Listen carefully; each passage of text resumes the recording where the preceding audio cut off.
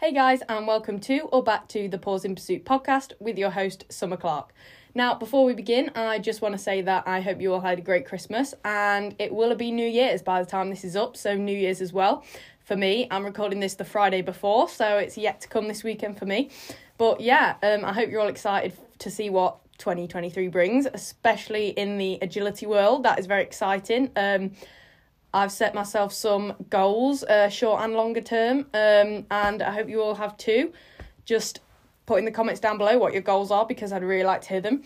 But today we are going to be talking about contacts. Now, this was requested when I asked for episode ideas, and it is to run or not to run. So, running contacts versus stop contacts, and it has always been a debate in agility, and there's always been a mixture between the two. So I'm just going to go over more detail about both of the methods and which one I think is more effective and beneficial. And yeah, just compare them really to give you a bit more of an insight into the difference, and so you can maybe make your mind up which one to choose.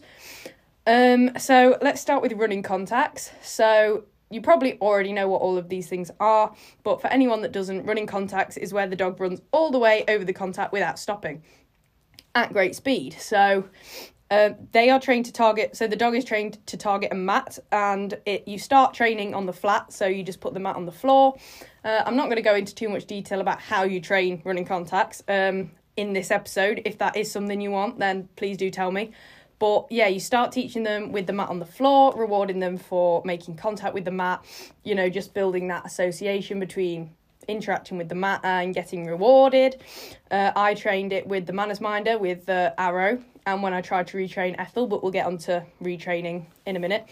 And then once they've got it on the flat successfully, you want like a over 90% success rate before putting it on the plank. So then you put it on a plank, just the down plank of the dog walk. So we are talking about the dog walk at the moment. We'll move on to A-frame again in a minute.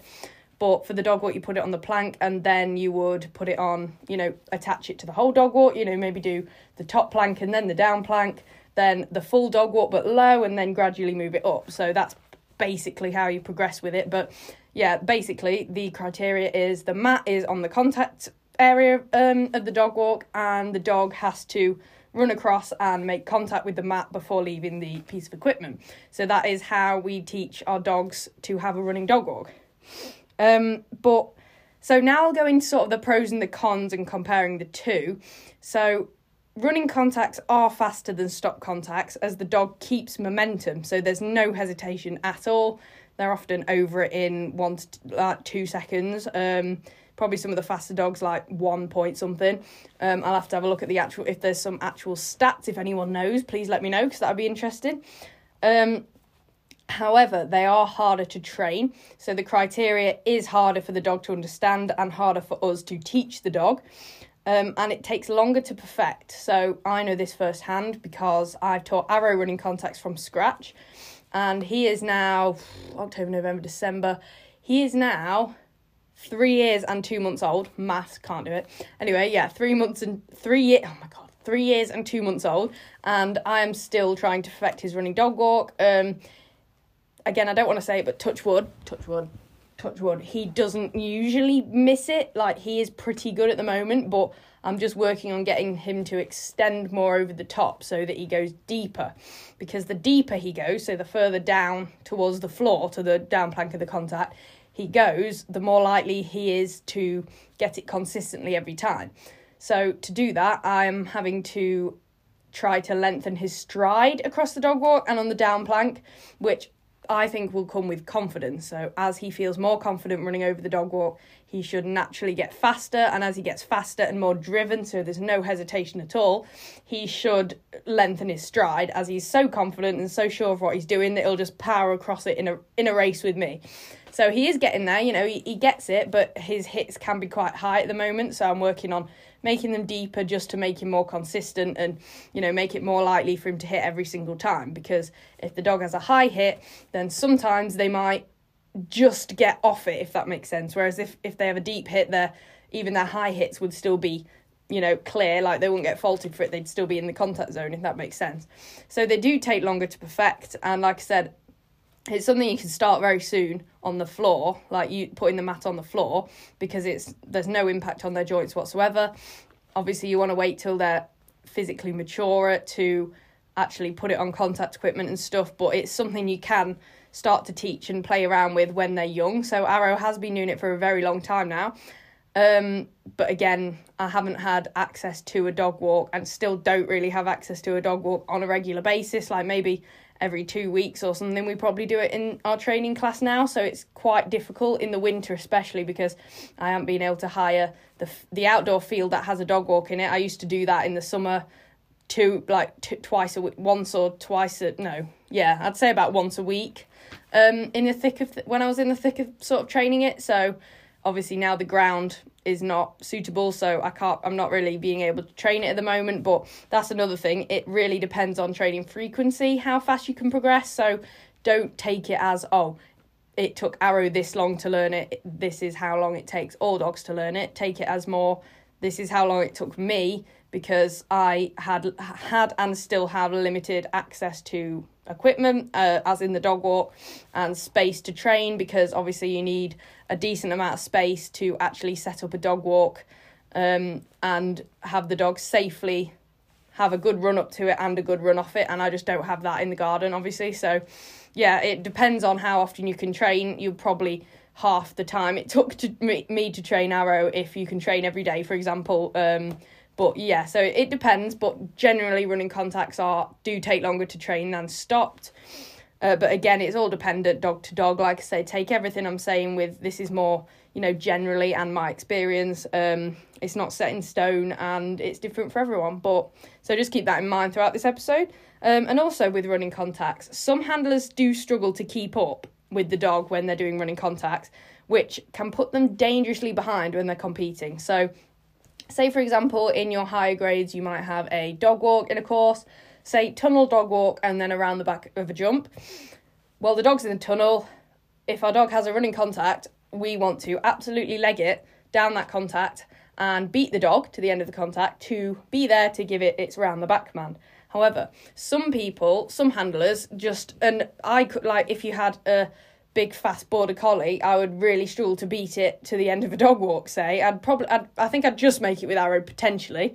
But yeah, if a handler can't beat their dog to the end of a running contact and don't have a very, very good list of verbals that the dog just hears and does, even if you're not with it, then some handlers can struggle to be there to give the next command. So it can stop them from getting in the correct position to lead the dog around the course after the dog walk, if that makes sense. So that can be a downfall, but again, it can be overcome by teaching really strong verbals, so like around the back verbal, other end of the tunnel verbal, weave entry verbal, anything that could come after a dog walk, for example. So again, it can be sorted out, and I suppose these are our top handlers that can teach their dog these things, but again, it just adds, it's more difficult and it's a higher level of training, but it's so worth it and it's so fun, in my opinion. But that's just something to bear in mind, is that some handlers struggle to keep up with it, and if they don't have solid verbals, that could mean the dog just takes whatever after the dog walk, and they're not there to tell it what to do, and you get eliminated. So again, that's just something to bear in mind. So also is turns. So for example, you start by teaching a running dog walk straight, so a straight exit off. The dog just runs straight across the dog walk and keeps going in a straight line. But then turns have to be taught as two separate commands for a running dog walk.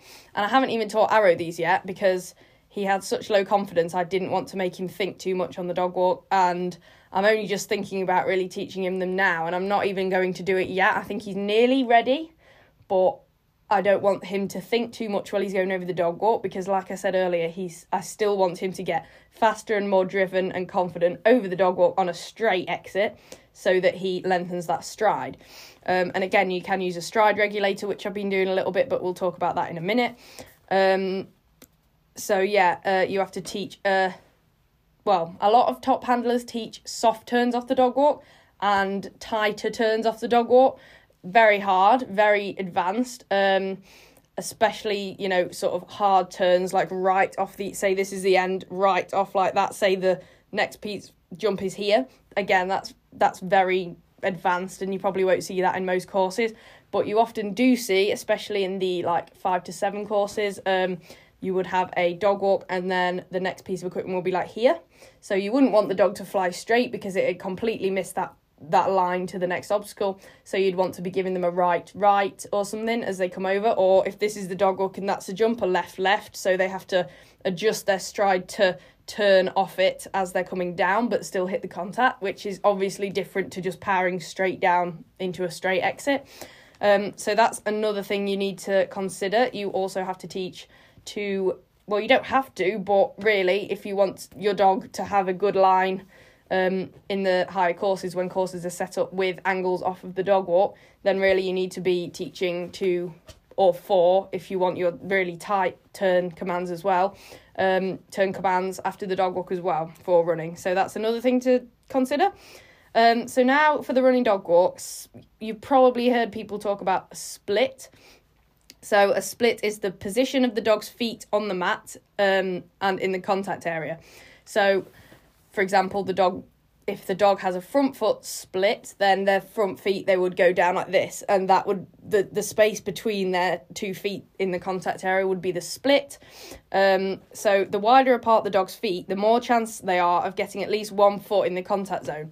So I've had this with Arrow. Sometimes a dog will, if they're pushing off with their back feet, they will be like that with their 2 back feet in like next to each other as they push off, but this means they're less likely by chance to always get the contact, because it only gives them no room to sort of like chance to get the contact, if that makes sense. Whereas if they do this, then this foot could be out of the contact zone, but that other foot could go like halfway into the contact zone. Whereas if they push off like this, that's 5 faults, if that makes sense. It's hard to explain, but you know what I mean. So most people would prefer a back foot split, but there's either back foot split or a front foot split. So again, it's the same thing, either front feet like this or their rear feet like this. Most favour the back foot split, and I'm not entirely sure exactly why this is, but I have a few things that I think is the reason and why I'd probably prefer a back foot split, which I will go through now. So I'd say the back foot split is a more natural movement. I'd say it's less impact, or it looks like it's less impact. I'd assume it makes it easier for the dog to push off the contact, and I'd say it also helps with more efficient turns. So more natural in the sense that the dog's sort of in a more natural upright posture than being like this right at the bottom and then having to come back up. It's less impact because, again, it's a more natural position, I'd say, so the dog's more upright. And usually dogs use their back feet to push off more than their front feet, which is why I said I think it's easier for them to push off, because and again, with more efficient turns, they're sort of more upright, so they're not like down like this. Their back feet are on the contact and they're already looking up and ready to turn, so they're probably already making their turn or starting their turn as their back feet go onto the contact, if that makes sense. So those are some of the reasons I think it is more efficient split to have. But again, I've seen amazing front foot splits. Arrow sometimes does a front foot split. Again, it depends how they come across it, what muscle memory they've got of striding over it and adjusting their stride. So you can get a mixture of both, but when you're teaching the mat, you can choose to reinforce more and jackpot treats, which is give a lot of treats more for when they have their back feet on it than their front feet, if you'd rather them have a back foot split later on when it's actually on the dog walk. So that's a bit about splits. So the A-frame. Now we'll move on quickly to the A-frame. Now there's not much to the A-frame, and if you teach a running dog walk straight away with a dog, then usually a running A-frame comes kind of naturally. I mean, obviously you know what an A-frame looks like. The contact's quite large. It takes a lot for them to jump off if they're running, so the momentum sort of usually carries them down unless they just do 1 stride, but naturally they usually do 2 strides. So if an A-frame is taught after a dog walk, often you put a stride regulator on.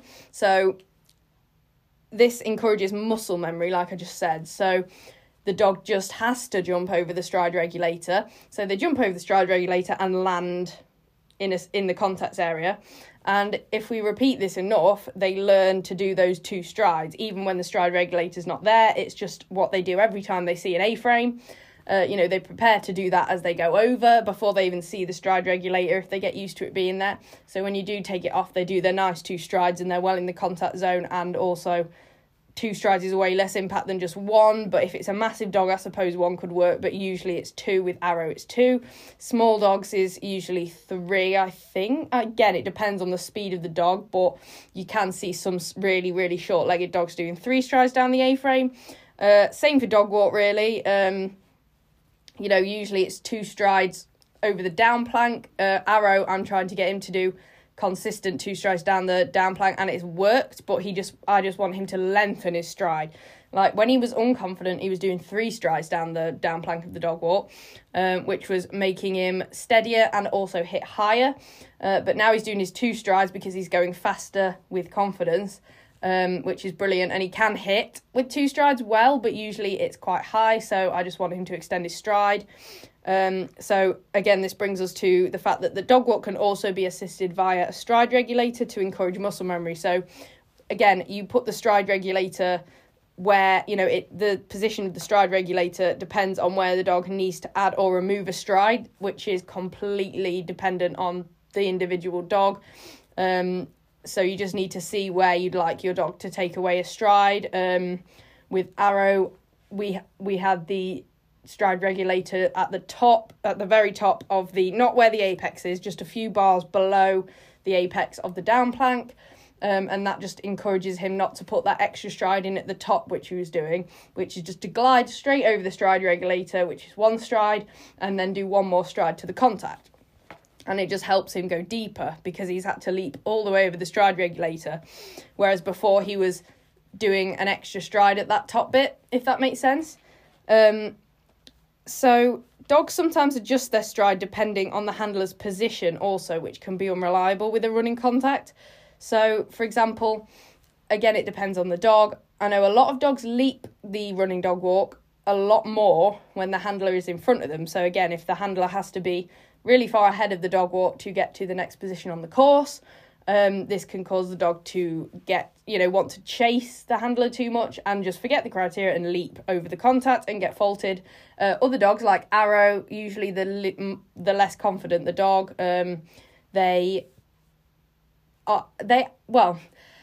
it never used to be like this with Arrow. He always used to be better if I was next to or behind him. He used to hit better. But this was when he was doing 3 strides and I was just trying to get him to understand the criteria. But now I added the stride regulator as well. When he's doing his 2 strides, he hits quite high. So he actually hits deeper the further ahead of the dog walk I am, because it makes him faster. So he's chasing me, so the faster he goes over the dog walk, he does larger strides because he's going fast. He's moving through the air faster because he's chasing me ahead of him. So again, sometimes with running contacts, the position of the handler just changes how the dog adjusts their stride, usually when they're less experienced. But from my experience, that can be something that happens, and talking to other people, that where they are, whether they're behind, next to or in front, can change how the dog takes on that running dog walk. So that's another thing to consider. So now we'll move on to stop contacts. I've done a lot of talking about running contacts. Who knew I could talk about running contacts for 20 minutes? Excellent. Anyway, stop contacts. So the dog runs to the contact zone and stops on it. So quite self-explanatory. So these are often trained using the 2 on 2 off method, which most of you are probably familiar with. So this is where the dog's front feet are on the ground in front of the down plank and their back feet are on the contact. So this is how I taught Ethel. Well, funny story with Ethel. See, the fun club I started training Ethel at when I started agility with her was they didn't have criteria for that. They just didn't either know about it or think it was necessary. It was more of a fun club, not for people really wanting to compete as such.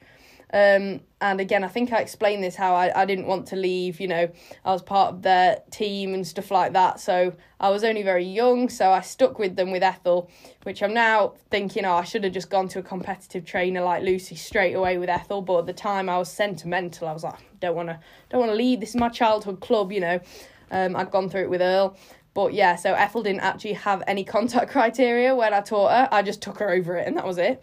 God, voice break again. But then I transitioned to teaching her stop contacts, because at the time, again, running contacts weren't really very taught often. So I just did 2 on 2 off with her. See, they are slower because the dogs, and it often makes dogs want to creep down the down plank, especially border collies who want to stalk. So you've probably seen a lot of border collies fly across the dog walk, get to the top of the down plank, and then like creep down it to the contact, because they're overthinking it. So because it's slower, they're overthinking it. And yes, dogs can overthink running contacts too, but it gives the dog more time to think with a stop contact because it's slower, which can have its advantages, because more time to think means it's probably more reliable, if that makes sense. More time for the dog to think about the criteria. But yes, generally it is slower. It's very hard for a stop contact to beat a running contact. So they are easy, but they are easier to train than a running contact. The criteria is a lot clearer and more obvious. And like I said, there's more thinking time for the dog. So that's another thing. Like I said, you can teach a 2 on 2 off on anything, really. Like, my dogs know 2 on 2 off on anything I put in front of them. Like, that's just a command. Even Arrow does it, obviously, because of the seesaw. But yeah, so they are easier to train, and they're usually learned quite quickly, especially compared to running contacts, again, because it's just a simpler behaviour, basically. It also gives handlers a chance to catch up and get into the next position on the course. So say a handler isn't as fast as their dog, and they send their dog onto the dog walk, or A-frame even, then as the dog creeps into the stop position, or even just runs quickly into the stop position, because it's taught to stop, they can not release the dog until they get where the dog is, or they can not release the dog until they've gone to the next position. So, for example, you've got, again, tunnel, dog walk, round the back of a jump, send the dog in the tunnel, then command the dog walk, cue the dog walk, and then the dog will stop in the position, and the handler, if they're behind, can run all the way to that round the back while the dog's still in the stop position, then release and send round the back to avoid the dog going straight over the jump and getting eliminated. So that is a pro. Obviously, it's slower and probably not going to win champ with a 3-second pause like that, but it is a safer option at the end of the day, and it just gives the handler more time to get there, and it means you are not risking getting bowled over if you try for a blind or a front cross. Yes, I haven't actually been there yet with a dog walk, but I have with an A-frame, and I have with many tunnels. As you've seen, I have a little series going on of me nearly getting knocked out by Arrow, going for those blinds. But anyway, so also turns don't have to be taught separately. So obviously the dog stops at the bottom, so you could literally release it and turn, and the dog will just come off it at an angle. So if they're already on the contact, you can release to wherever. Say the dog stopped on the end, you could release it back here and it won't get faulted because it's got the contact already. So you don't need to teach turns separately, you just teach that 1 2 on 2 off command, and then that's it. Then you just turn the dog off wherever you want it to go after it's stopped in position. Again, slower, but again, less to teach and easy to teach, and yeah, more just simpler for the dog, really.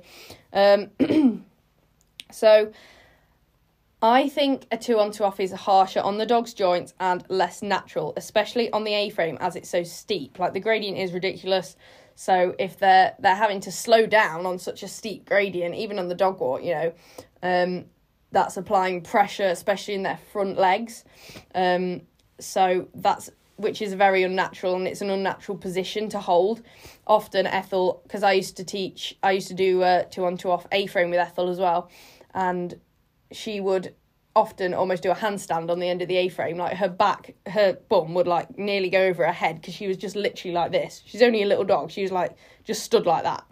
And she ended up, her criteria completely slipped, and I think half of that was because as she got older, it got more uncomfortable for her to stop in that position, and she started bailing the seesaw, which is a separate issue as well. So I'm thinking that was to do with the stop being painful, or not even painful, just uncomfortable, something she'd rather avoid if she could, which I don't blame her for, to be honest. But yeah, I do think that is the case. And also, the handler's position is unlikely to affect the contact performance if it's taught well and criteria is reinforced and stuck to in the ring and stuff. So that's another thing. I mean, same with running contacts, really. If you don't make sure the dog meets the criteria in the ring, and you allow the dog, if you allow the dog to get away with breaking criteria in the ring, then you'll probably see that the dog starts to miss the contact more, not stop, even with the mat, miss the contact area entirely if you don't correct that. Again, with unconfident dogs, it's a fine line. I've had it with Arrow. It's a very fine line between correcting wrong behaviour and making them do it right, and also knocking their confidence. So it's dependent on the dog. You know your dog, do what's best for your dog. But often you can see criteria slipping. I found with running contacts in the ring, if Arrow does his 2 strides, he's met criteria. But that criteria is individual to Arrow and myself. So again, someone else could have a different criteria that means their dog is more likely to hit the contact, if that makes sense. But I found that quite easy, so I just look for Arrow doing his 2 strides over the dog walk. And if he does that, even if he misses the contact, if he's done his 2 strides, I carry on. And I mostly carry on anyway because of his confidence. But for me, it's not, you have to go to the bottom of the contact. That's not the criteria for my running contacts. The criteria is to do the 2 strides, because when he's confident, he gets the contact with 2 strides. So it's just a case of repetition, getting the confidence up. And as long as he gets used to doing his 2 strides, it will get there naturally, if that makes sense. Whereas the stop, the only criteria is stopping the 2 on-to-off position until you give your release command. So you could say target, dog stops. Okay, criteria met. But even if your dog stops, but you don't say okay, and it releases itself and you don't put it back, that's technically criteria broken. So I think, in a sense, the criteria is harder to maintain in the ring in a way. Again, it depends, because with a running contact, you might not be able to, I've got quite good at noticing when he does enough strides, but when the dog's going really fast, you might not notice and not know when to put it back. So again, it's very dependent.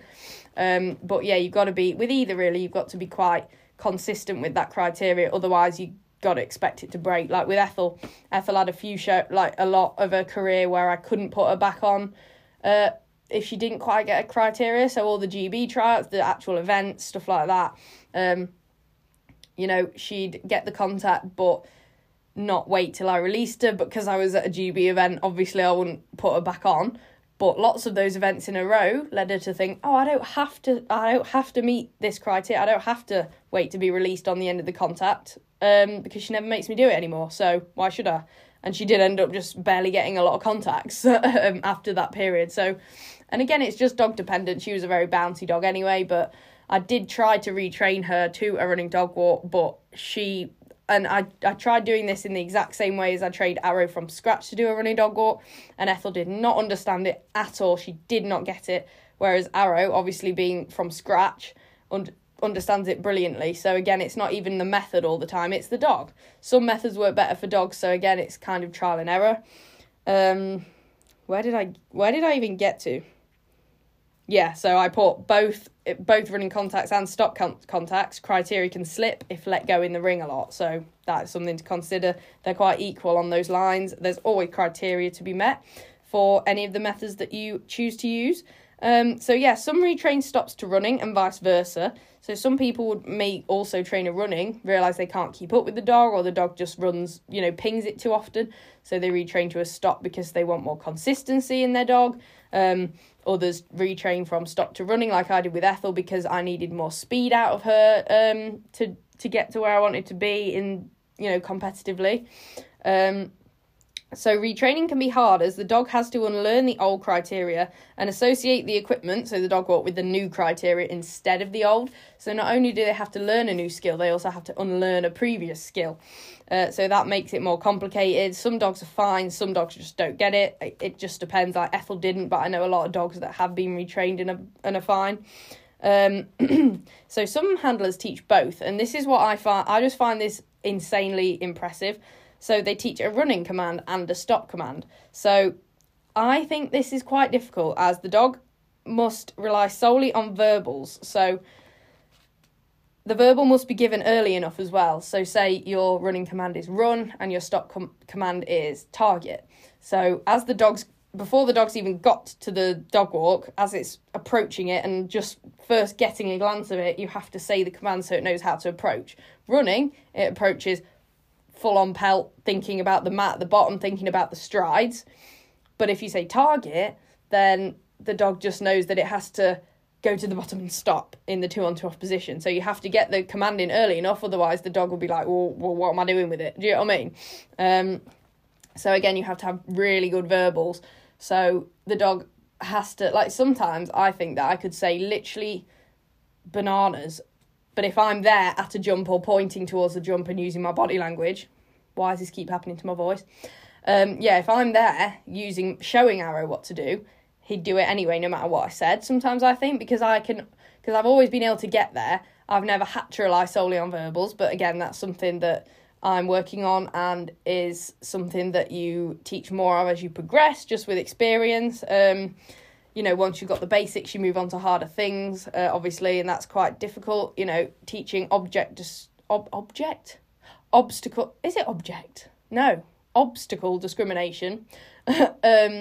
That is quite difficult. You often see it like with weaves next to a tunnel or a tunnel under a dog walk. So the dog has to listen to the command and act accordingly without help from you, body language wise or physically being there to show it. Which is often helpful if you're, can't keep up with the dog as such. You've got a really fast dog. I know when I went to IMCA, the verbals are immaculate for the Porker, the para handlers. Like they stand so far away and they guide the dog around the course through purely just verbals, and I just find it mega impressive. But yeah, so that is another thing to consider if you're going to try and teach both. Again, it's worth trying. I 100% think it's worth trying if you think that benefit you. But, I find it extremely impressive when people have both. But that is something that you could potentially struggle with if you did do that. Dogs can get confused between the two commands. But if it works, it gives handlers a plan B and a safe option in the ring.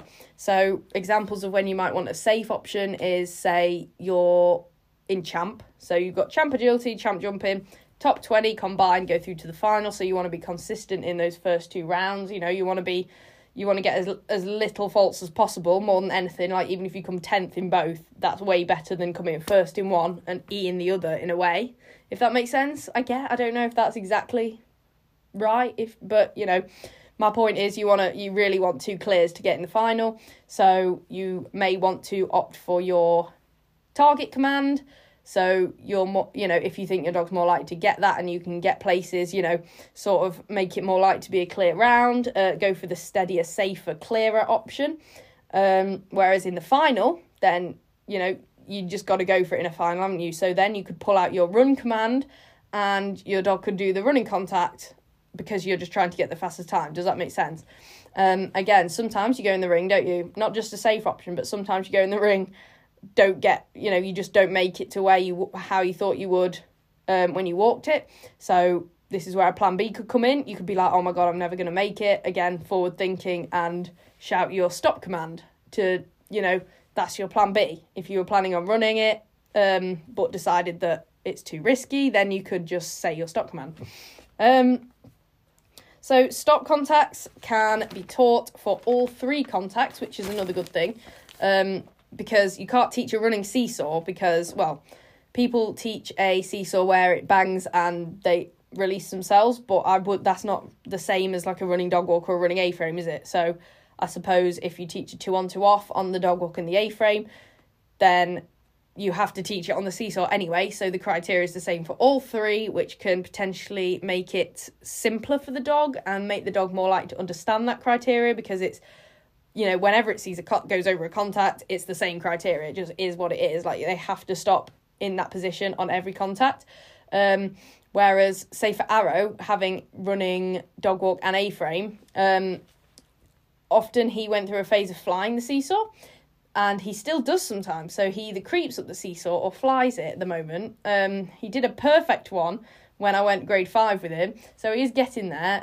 I can see him getting there slowly, bless him, but I think sometimes, being a baby dog still and inexperienced and a lockdown dog, he doesn't know whether it's a seesaw or it's a dog walk. So it kind of looks the same, doesn't it, when they're going up to it?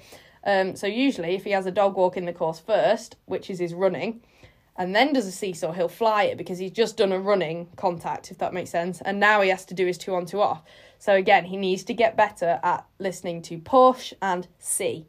So he needs to differentiate. That's what we're working on. Whereas if say I taught target, yeah, and then I'll say target. But if I taught target for all 3 contacts, then there's less likely for him to get confused between them, if that makes sense. Again, it's a baby dog thing, and you can work, you work on it and then they get over it, obviously, but that is, again, just something to consider that can happen and I'd say it's pretty normal. I've seen a few dogs do it, but yeah, that is another thing to consider. But now we're pretty much done our comparisons and our facts part of the episode, so now I'll tell you my opinion.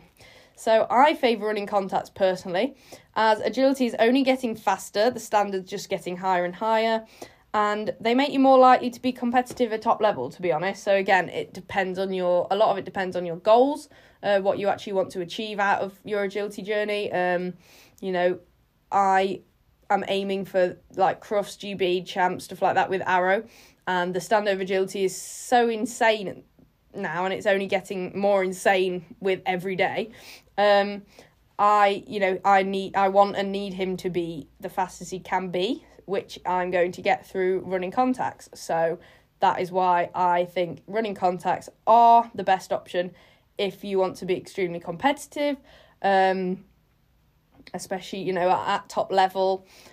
But I know that's not everyone's goal, so that's just my opinion. I also heavily believe in the fact that they are kinder to the dog's body, and you never know, they could potentially lessen the chance of injury and arthritis, especially in the front legs in later life. So as I said earlier, talking about the A-frame especially, stop contacts, there's just more force through the legs, and it's very unnatural. I mean, a lot of agility is unnatural, weaves are unnatural, etc.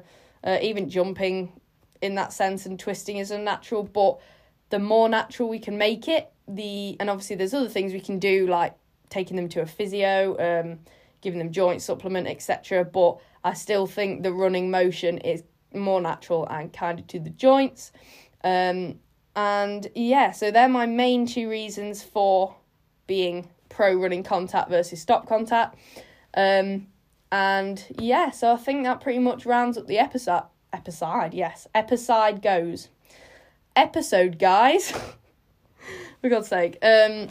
But yeah, I hope you enjoyed me talking all things contacts. I literally have been talking about contacts in agility for nearly 40 minutes.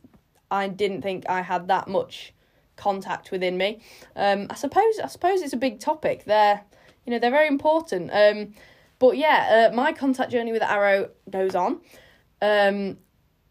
Ethel's given me a bit of trauma, contacts-wise, because her little screamy, feisty, argumentative ferret inside of her, she would ping the A-frame literally from above the contact, land flat on her face, and just carry on. And surely it's easy, I don't even know, surely it's easy for her to just run down it. But she just never grasped the running concept after being taught stops.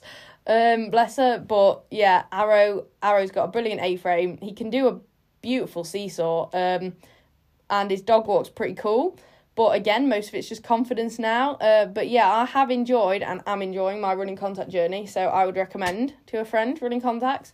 But it is all individual. Hopefully you can use some of the points that I made in your own agility journey and deciding what contacts to teach your dog. And if you do decide to teach both, then good job. Well done. You are cool.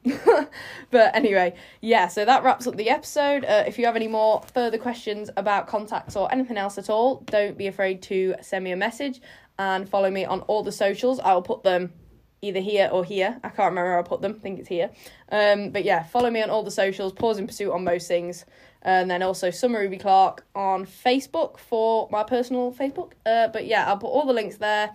I need to start getting the links in the description as well, so you can just click on them. But yeah, I'm very active on all of the socials, so make sure to follow those. And I suppose I will see you all in the next episode. And I'm hoping the next episode will be a guest. I'm really hoping. I need to inquire and sort that out. But this time next week, I'm hoping we'll have a guest on the podcast. So make sure you follow the podcast on Spotify and Apple Podcasts and subscribe on YouTube so that you don't miss that, because I'm very excited about that. Now I've got quite a few episodes, solo episodes out the way, and I'm quite comfortable now talking to the camera. I'm hoping to get guests on more regularly now. I've got those first few solo episodes out the way. But yeah, okay, so I'll see you all next Wednesday. Have a great week, guys. Bye.